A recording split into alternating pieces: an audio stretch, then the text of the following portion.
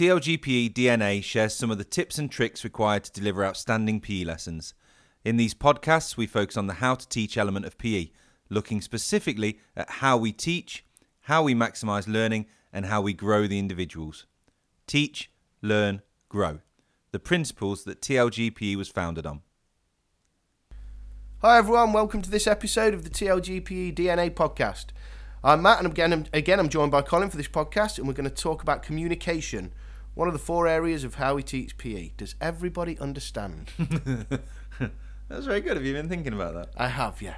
Yes, very good. So that joke might not carry any weight at the moment, but hopefully by the end of the podcast, if you listen to it again, you will go, oh, I get it. Do you understand? Yes. Right, so we're going to look at, from a communication point of view, some different communication styles in PE. Obviously, we've talked in other podcasts about kind of the challenges that sometimes come into communication in PE, whether that be in space, whether that be in location, whether that be in weather, and the need to change the volume of our voice, being able to use different techniques to get attention, whether that be hand clapping, whistling, or whatever, But there are, from a PE perspective, there are very different things that we need to consider. And, one of the biggest communication elements in PE is obviously demonstrations. Yeah, definitely. So I've got a question for you then there. Go on then. Who should demonstrate? Whoever's best at it. Good answer. Our thinking was, should it be the teacher? Should it be it should be whoever's going to give an accurate demonstration. Because we've had it. The reason I went for that is we've had it before where you've shown something or somebody's shown something, it's not necessarily quite gone right. It's gone right, so that's how you don't want to see you do it. And now I'm going to show you how you do want to do it.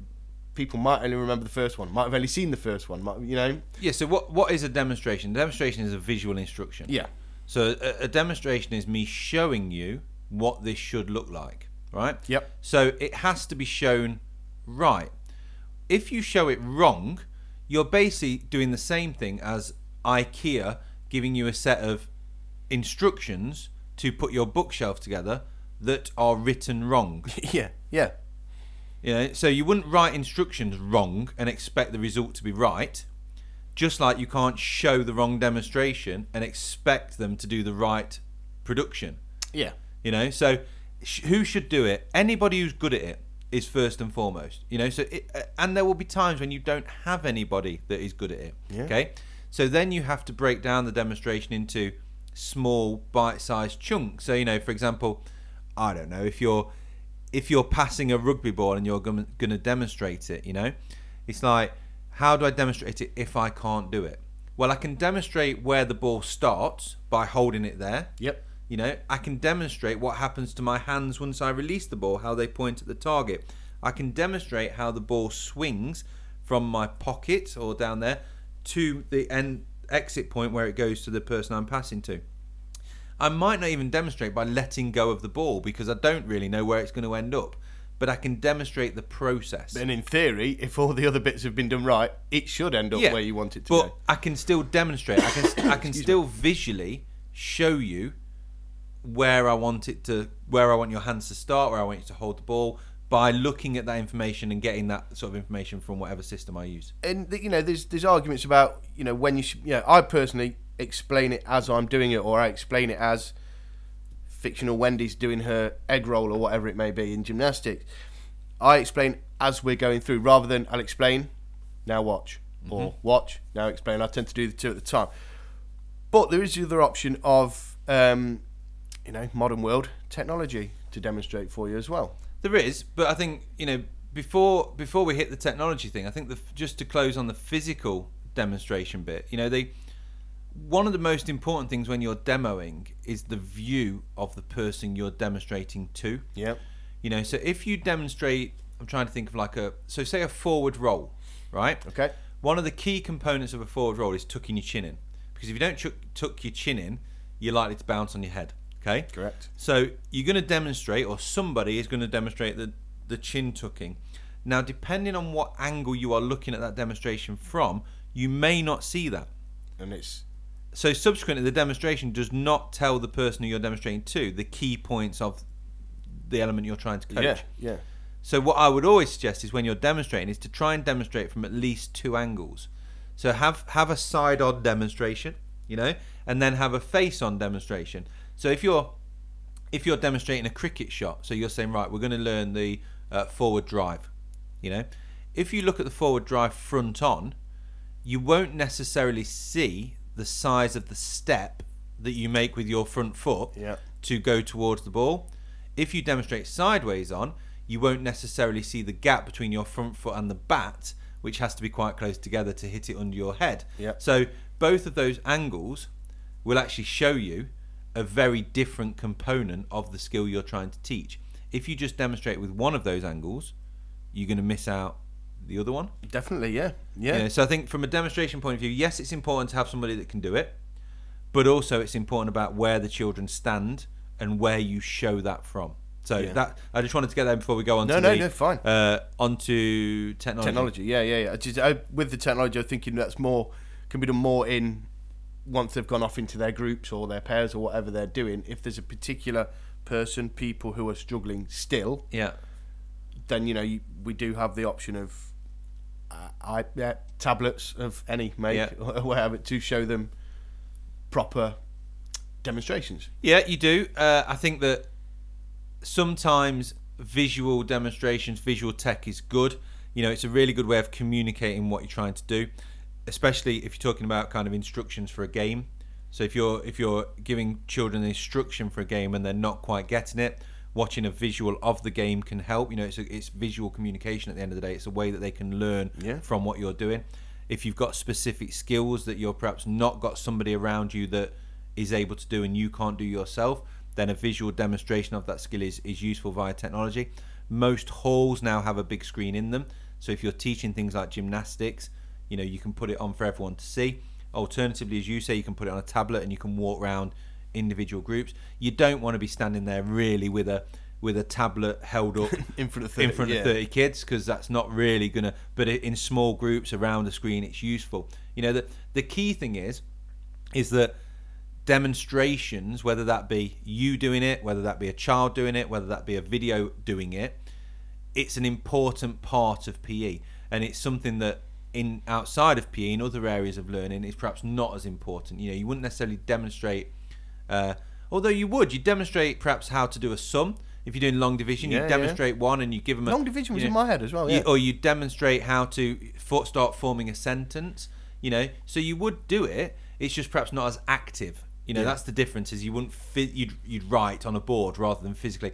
But you know, there's nothing wrong with that. If you've got a whiteboard, you know, draw on the board what you want to see, demonstrate in the same way you would in a classroom. If that's the starting point of getting you comfortable about demonstrations, get your pen out and turn into, you know, Tony Hart or Art Attack or something, and get that drawing done and show them that way. You know, go through the components with a stick man of what needs to happen. Yeah. The only other thing I was going to say about the technology as well, it's also a handy way of communicating with children. If let's stick to the forward roll, you all know your own rules in schools about this, but you can film them doing a forward roll and then can show it back to them. So it's not just this is how gold medalist so and so does a forward roll. You know, this is how you, fictional Wendy, do a forward roll. Or even better than that, you know, if you've got a child in school who is very good at it, use that for the school. Yeah. You know, because it's not going anywhere. So as long as you've got the right sort of things in place from a GDPR point of view, from an allowance by the parent to film them, from keeping it in-house, from a security point of view, all that jazz, if you've got that in place, then, and you know that, you know, X child in year 6 goes to gymnastics, is a competent gymnast, she can do it, he can do it, film it and show people it, because that will resonate even more because they know the person on the screen. Yeah, definitely. You know? It's a realistic example. Exactly. And you know, I think the key thing is that you have to impede, you have to do that demonstration, but you also have to get your explanation right. And I think one thing that sometimes falls down is PE is too much instruction. You know, so we go all out with 5 minutes of spiel and expect chalk and talk, as you say. Expect the children to remember it. You know, it's the key thing is go and do this, stop, here's 2 things to think about, go and try again, stop, here's another 2 things to think about, go again, stop. You know, so it's that fed communication rather than I'm going to stand here at the start of the lesson, I'm going to talk for 10-15 minutes about what we're going to do, how you're going to do it, and then you're going to go away and do it.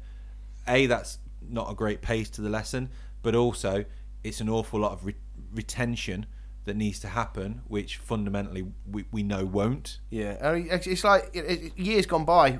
I think you and I went to this rugby training thing, a long time before we'd been doing this for a while, and they literally gave us a ball, split us into two teams. That's all they did. Gave us a ball, and we had to just get the ball over the other team's line. Then they fed in a rule of, right, now you can only pass it backwards. Yeah. Now you can only do it, and it went in 20 minutes from having. Literally, like, for anyone who knows, like Shrove Tide Tuesday game in Ashbourne to a game of rugby, just by dropping in every minute or every 90 seconds, dropping in a new rule. Yeah, that's in effect what we're saying here, isn't it? Yeah, you get to the end result you know where you're trying to go, you know where you're trying to take the game, and that one rule at a time shapes it. And it just does that in a way where you don't overpower people with information, because communication is, part of communication is retention. You can talk and you can show as much as you like, but if it's in a way that it can't be retained, and it can't be understood, then it's pointless. And part of that is confirming understanding. So that's where your questioning at the end of the process comes in, and it's really important from a coaching and a PE perspective. Yeah, I mean, I was going to, a bit like I did at the start of the session, I was just going to say, so we spoke about the different communication styles. Colin, do you understand? Yes, good. Right, we can move on to the next one. Look. Do you understand, or are you just scared of telling me? Yeah, it's it's one of our favourites. Is the wrong word, but it's a difficult one. Look, because it's a natural way of speaking, isn't it? You know, it's for a start. It's a closing statement rather than a questioning statement. Does everyone understand? Good. Right, let's move on. Very few children who are excited about finally getting into the game after you've just rabbited at them for 10 minutes are going to say, "No, can you please talk clarify to me some more?" Yeah. Because by default they're a bit bored, they're getting cold, and they can see those footballs, rugby balls, whatever over there, waving at them, ready to go and be played with. Yeah. So fundamentally, most children, and we generalise in these quite a lot, but a lot of children will say, "Yes." Do you understand? Yes. How many times do you go, "Do you understand?" Yes, and then you go out and the game starts completely wrong. Yeah. Oh, right, back you come. Clearly, you told me. Clearly, you don't understand. And you get frustrated. So there's questioning to confirm understanding. So the old favourite is, you've just explained to the game. Right, we're going to play stuck in the mud. We're going to have 3 dobbers. The dobbers are going to run around. They're going to try and dob you above the waist. When you get dobbed, you need to put your hands out. When you are to get freed, one of your friends has to run under your arms. Make sure you find space. Make sure you don't bump into anybody. Okay. Yeah. Right. So where do we have to dob them? Above the waist. How many dobbers are we going to have? 3. Yeah. How do you free somebody? Run under their arms. Right. I've confirmed you understand. Yeah. Okay. Because the key points that I want you to remember out of my instructions, you understand. So I've just gone with very specific questions, only wanting a very short answer. So quite closed questions, really. Yeah. If I wanted to look at exploring something further, so if I was in a game situation, I was going to go, right, we're going to play a game of rugby with 5-on-5, and we're looking at width. Okay. Why do we need width in rugby? I don't know. Okay. Why would we need width in any sport? Try and get round people, or to stretch the defence, or open up gaps. Everything. Okay. So where do we score in a game of rugby? At the other end, of the pitch. In the middle or the full width? Anywhere along that line. Right. So width in rugby then means that we actually open the pitch up to be a lot wider. Width in football is a very different concept, because we go around the outside to come back into the middle for the goal. So if we spread the defence wide, what does that create for us? Gaps. Right. So you get the gist. Yeah. Well, I'm questioning you to make you come up with the answer. I'm trying to get you to take me to a place that I want to go. I want you to talk to me about width. I want you to explore width. And as a group, you change your questioning style. As soon as you go, does everyone understand? Yeah. Or that's what you get. So I think it's really important that one of the things we learn out of this is the different questioning styles required in PE. So that confirmation of understanding is 1. That exploration of ideas is 2. But also, it involves the children in the decision making. Definitely. And this is really important, because what that does is it deepens understanding.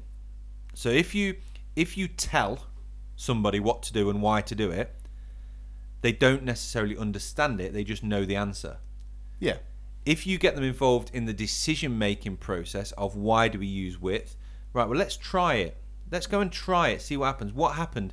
Well, because the defence knew we were trying to be wide, they were going really wide as well. Okay, so what do we do to combat that? well, if we move the ball back inside, we could attack some of the space we've left there. That's a really good idea. Let's go and give that a whirl. And that leads. It's like the mastery of knowledge. You know, is it the mastery of math? Yep. It's quite popular these days. Yep. It is. It's very much like that. But it's self-discovery, but they're being led down the path, but not being given the answers. They go right. Go that way. Tell me what you find. Yep. That sort of thing. Yeah, Isn't exactly. And you know, the mastery of maths is a good analogy because you know that's all about taking a way of doing things and applying it to different situations. Yeah. You know, so it's about right. Here's the 5 times table. 5 times 1 is 1 times 5 is 5. 2 times 5. I thought you were struggling with the answer. But then it's like right, if Johnny has 5 apples and he's then work it out, and it's all these different solutions and different ways of coming up with still 5 times 5 equals 25. And this is the same thing a little bit with PE. You know, the mastery of PE is a good analogy because you go out and you put things in place and you put solutions in place and you put ideas in place and you try them, and then you learn, and the children learn with you from what's happened. So if you're talking about width in rugby, I know we rabbited on about rugby a little bit, it might not be everyone's bag, but if you talk about width in rugby, generally children will use width to stand wide, you know, so they'll create a wide attacking platform, but they don't actually use width because the ball never finds its way out there. Yeah, they'll understand what width means, but not necessarily width as an attacking principle in this particular sport. Now, that's fine if you use it as a learning tool, because what you'll find then is that the defence will get aware of that and they will start defending narrower anyway, because you might stand there, but it ain't going there. Then you talk about the challenges that the children face and how they could perhaps combat that. What would make that defence stand wider? Well, you could tell them to. I could, yeah. But what could you do? Well, if we actually pass the ball to such and such occasionally, they might start thinking we might do that more often, and they might then get wider, and they might then create holes for us to attack. Yes, they might. Let's give it a go. Yeah. And that's the question in the communication style of that sort of process is not, right, I'm not going to put a constraint on the game that says you must do this.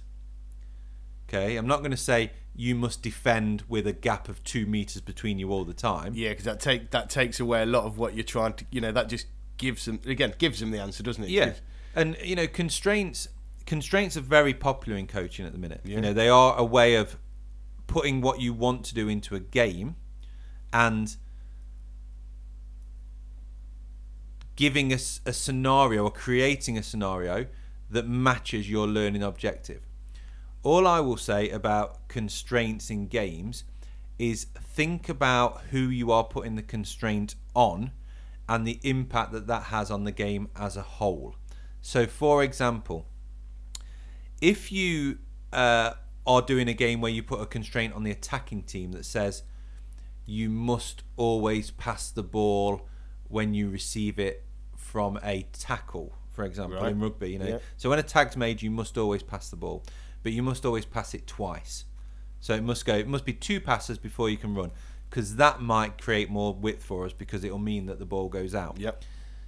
If you then find that the defence are not marking the first receiver, because why would you? Because you know he's got to pass it. Anywhere, then you're actually creating by default an ungame-like situation. Because that wouldn't happen in a real game.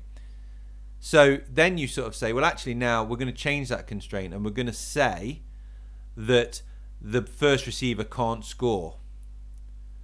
Okay. So he's still got to pass at some point, but he's not necessarily going to pass straight away, which means that if we don't defend him or her, they may run through that gap. And just stand on the line waiting for someone to and take stand it off on the line. him, Yeah. But that would be all right, because then you've still got to have somebody running in the second receiver as he's on his shoulder to take the pass. So you're actually teaching them something they want them to do anyway, running twos. Yeah. So you've just got to be conscious of what the constraint puts into the game, and that's not really a communication thing. So we've digressed a little bit there. Yeah. That's just a free tip in the middle of a communication podcast. But no. Okay, I'll bring it back a little bit. So we'll continue with width. Yeah. You've got they're all excuse me, they're all attacking. They're beautiful, one side of the pitch to the other. The defence are all spread once, and you've picked up on something. Yeah. You've picked up on something. Do you keep them where they are because they're in the right places, and you say stand where you are, I'm going to tell you what's happening now, but I'm Yeah. going to have to shout a little bit louder. I might have to blame a whistle to get your attention. Or do you just bring them all in? Well, you've spent all this time trying to get them to be in the right place. They're finally there. You say, right, take a mental photograph, guys, because I'm going to bring you in now. Well, They should have, by that point, you've never, obviously you wouldn't do this, but you've never pulled and pushed anyone into the right place. They've got there in the end. yeah. My point is, are you going to bring them in? Are you going to whistle them to bring them in? Are you going to think, leave it a little bit longer because they're where they are?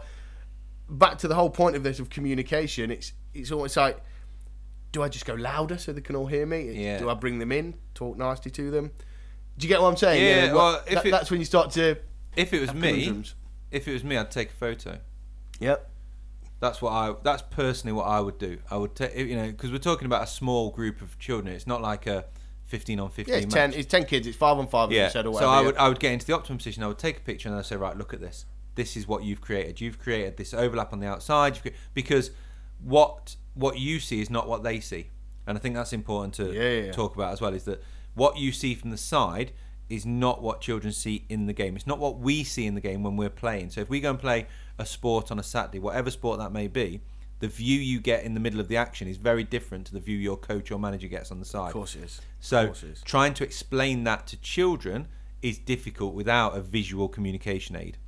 So there is nothing wrong with taking a photo on a school iPad, showing it them, and then instantly deleting it. It's not going anywhere. It's not stored anywhere. It's just because that is fundamentally. Let's not forget that if you are fast forwarding from X primary school to Manchester United Football Club, they will have a video set up on every training session, and they will watch that like they do their matches, and they will talk about who hasn't done what, who's making good runs, who's doing this, who's doing that. Because in the game, you don't know. You've got an idea if you've played well, but you don't know.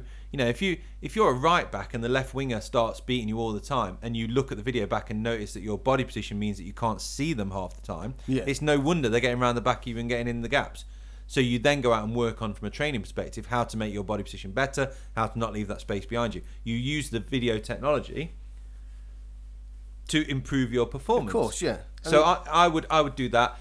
If it didn't have a photo, all honesty, I'd bring them in. Yeah, I think I'm the same. I think I'll bring them in. We've said before, if it's windy, blah blah blah, you get them in. I just can't get my head around that poor child who's made such a drop from primary school football to going to Manchester United. What a shame for him. What a poor lad. Anyway, personal opinions. Anyway, you're not allowed to give me a yes or no answer to this one. I want a full answer. Whistles, yes or no? Are you not allowed to give me a yes or no? Whistles, yes or no? Yes or no with explanation.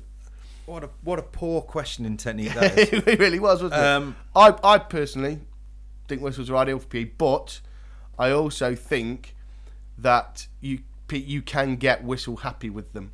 Kids start to think, is this starting a game? Is this because there's been a foul? Is this the end of the game? Is this because you want my attention? Is this because someone's messing around? You can start to get whistle happy with them. There is an art to whistle management. I think there is an art to whistle management. I once went on a refereeing course, well, actually an umpiring course, an England hockey umpiring course, and part of the afternoon session was on how to blow a whistle. Seriously, yeah.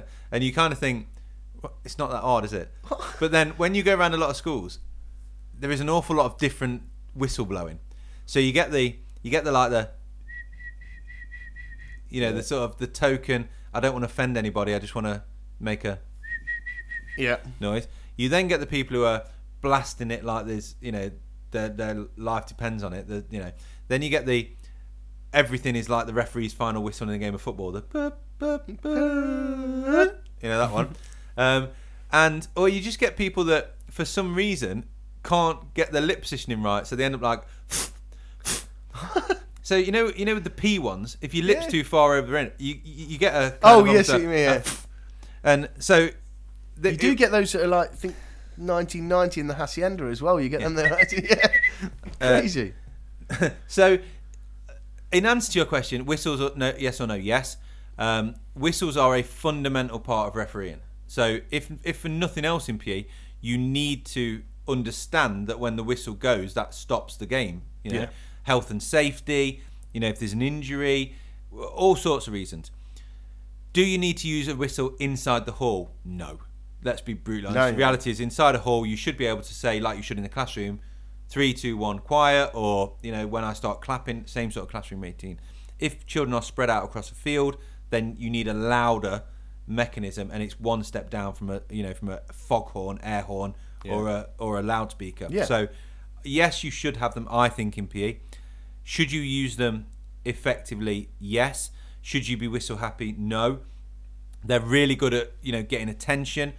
I think that the way I use a whistle is, if I'm using it because something's gone bad or wrong. It's that tone of voice, it's a much heavier blow. It's a much longer blow. It's an attention-seeking blow. Yeah.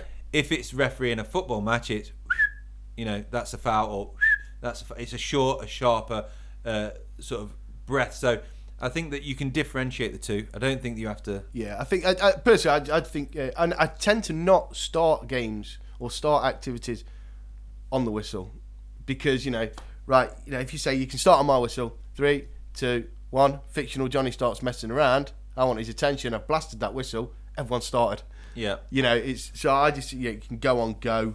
That's personal. That's just. I think kids need to know. Again, going back years gone by, you and I were coaching somewhere, and your whistle was for starting, stopping games, whatever it was, and we just told the children, if I had to use my whistle, something had gone seriously wrong. Yeah. There was an issue and blah. And occasionally it was coming out, doing it now, but it's coming up close to my mouth, and you could see I didn't need to blow my whistle to cause the. It's almost like a fear thing. Like good cop, bad cop, wasn't it? If you like. But I think that the key thing is from a communication point of view, you've got to get the children in a position where you can communicate to them. Absolutely. So we've talked about the different styles of communication. We've talked about the verbal communication. We've talked about the volume. We've talked about the tone. We've talked about the visual communication. We've talked about the demonstrations. But all of that only works if the children are near you to see it. So you have got to bring them close to you, because what PE gives us against the classroom, and the difference from teaching indoors to outdoors, is the weather. So first and foremost, it might be lovely and sunny, but if there's a wind, that's going to take your words and it's going to flip them away before they reach the ear of the intended recipient. So you've got an issue there. You've got to bring them close enough that they can hear you. If you are shouting for an hour, because they're that far away, it's then very difficult to behavioural manage potentially, because your standard delivery is your shouty voice. Yeah. Not in a bad way, but you can't get any higher, or you can't get any louder. So that it's about bringing them in, and sometimes a whistle will be needed to do that, because if they are that far away, you may be able to sort of give it the old 3, 2, 1 on your hand type thing, but because they're far away. But to see your hand, you've got to get their attention. Yeah. And I think the communication is just massively important in PE, in life, but in PE really, because a lot of the answers there's different ways of getting to them, or the answers can be different. Yeah. And in math, you can do it as many ways as you like. 4 + 4 is always going to be 8-ish. Yeah. You can do it in PE. Width, brilliant. Oh, so that'll work. Not necessarily, because they might have clicked onto this. Yeah. So you've got to get those levels of communication right. Yeah, and don't forget that from a sport perspective, communication itself is imperative. So if you're talking about communication not from a teaching point of view, but from a learning point of view, what is the biggest thing that you teach people or you coach people in sport as they start getting a little bit older? It's communication. Oh yeah. It's talking to each other. It's being able to talk verbally, but also communicate by signs. How many times do you see a goalkeeper in a football game pointing? Yeah, all the time. How many times do you see the centre backs or the defenders, calling the midfielders back with sort of an arm movement? Come here sort of movements. Yeah. How often it pans to the manager on the sidelines, and there's all the pointing and moving and pushing their hands together as if to say compact a little bit more. And so, but the point I'm making is that when you are getting into year 5 and 6, and we're talking about these attacking and defending principles, they don't work without communication. Absolutely. I was just going to say the other big one is, whenever it may be, whatever sport it may be, week 3 in that term, we're teaching them that this is the attacking principle. Week 4, we teach them how to defend that attacking principle. Yeah. So it's like, oh, I know how to do it, but now they know how to defend it. So we need to find another way of doing it. But it's so important. But they have to talk to each other, because if communicate, they don't have to talk. They have to communicate somehow. But as a coach, and this is where we go from teaching to coaching, but you know, one of the most important elements of coaching, you know, especially at junior level, is a lot of people get carried away at junior level coaching with what they've won, which I think is ridiculous. So, you know, they look at, you know, a coach of an under 13s, under 14s, under 12s defines their own success by the trophies on the mantelpiece tournament or whatever, yeah. By the trophies on the mantelpiece, which is a bit bonkers. But anyway, but for me, when I look at coaches and I look at coaching, I think that one of the key success criterias is how good your team perform when you don't say anything. Yeah. You know, so if you can stand on the sideline of a game or of a training session in complete silence, and those children can organise themselves, can make the right decisions, because that's what shows you're creating good players. Yeah. If you are standing on the side going, right, pass the ball across to John, pass it forward to Steve, dribble it past him, get it wide, cross it into the box, header it, shoot, what you're actually creating is people who can listen to instructions. Yeah. That's not the same as decision making. And when you look at athlete development, and I know we're going off teaching a little bit, when you look at athlete development, one of the key components of athlete development is decision making, because you've got to make a decision all the time. Dynamics of the game. It's whether you make a good one or a bad one. If you have to wait for somebody to tell you what to do, then by default you are not a good decision maker. Yeah. So the more we can engage children in the decision making, the more we can engage them in communicating between themselves, the less we have to communicate. And that is where you then say, I'm getting somewhere. Because I can use, and we'll use the TLGP analogy, is I can talk about width in rugby. Next half term I can talk about width in hockey. I should have to talk about less. Yeah, it shouldn't take as long, yeah. So then when we come on to the term after and we talk about width in netball, I should have to talk about even less. If we did that for 6 half terms and in the end we talked about football, wouldn't it be great if you could just go, right, you know all about width, I'm going to give you 20 minutes, start playing a game, put width into practice and show me how it works. Yeah. Stand and watch and see what's gone in. And they might be going, actually, this changed a little bit, because in rugby you can score in the corners, in football you've got to come back in. But in netball we had to stand still when we had the ball. So exactly. And if you get that process, you start to get decision makers, you start to get engaged learners, you start to get a deeper understanding. Yeah. And you start to get, as you alluded to earlier, the mastery of PE. Absolutely. I think that's a great time to finish. Hope that's given you everything you needed to know. As always, thanks for listening, and you can check out all of the 12 podcasts in the TLGPE DNA program. And we'll speak to you again soon.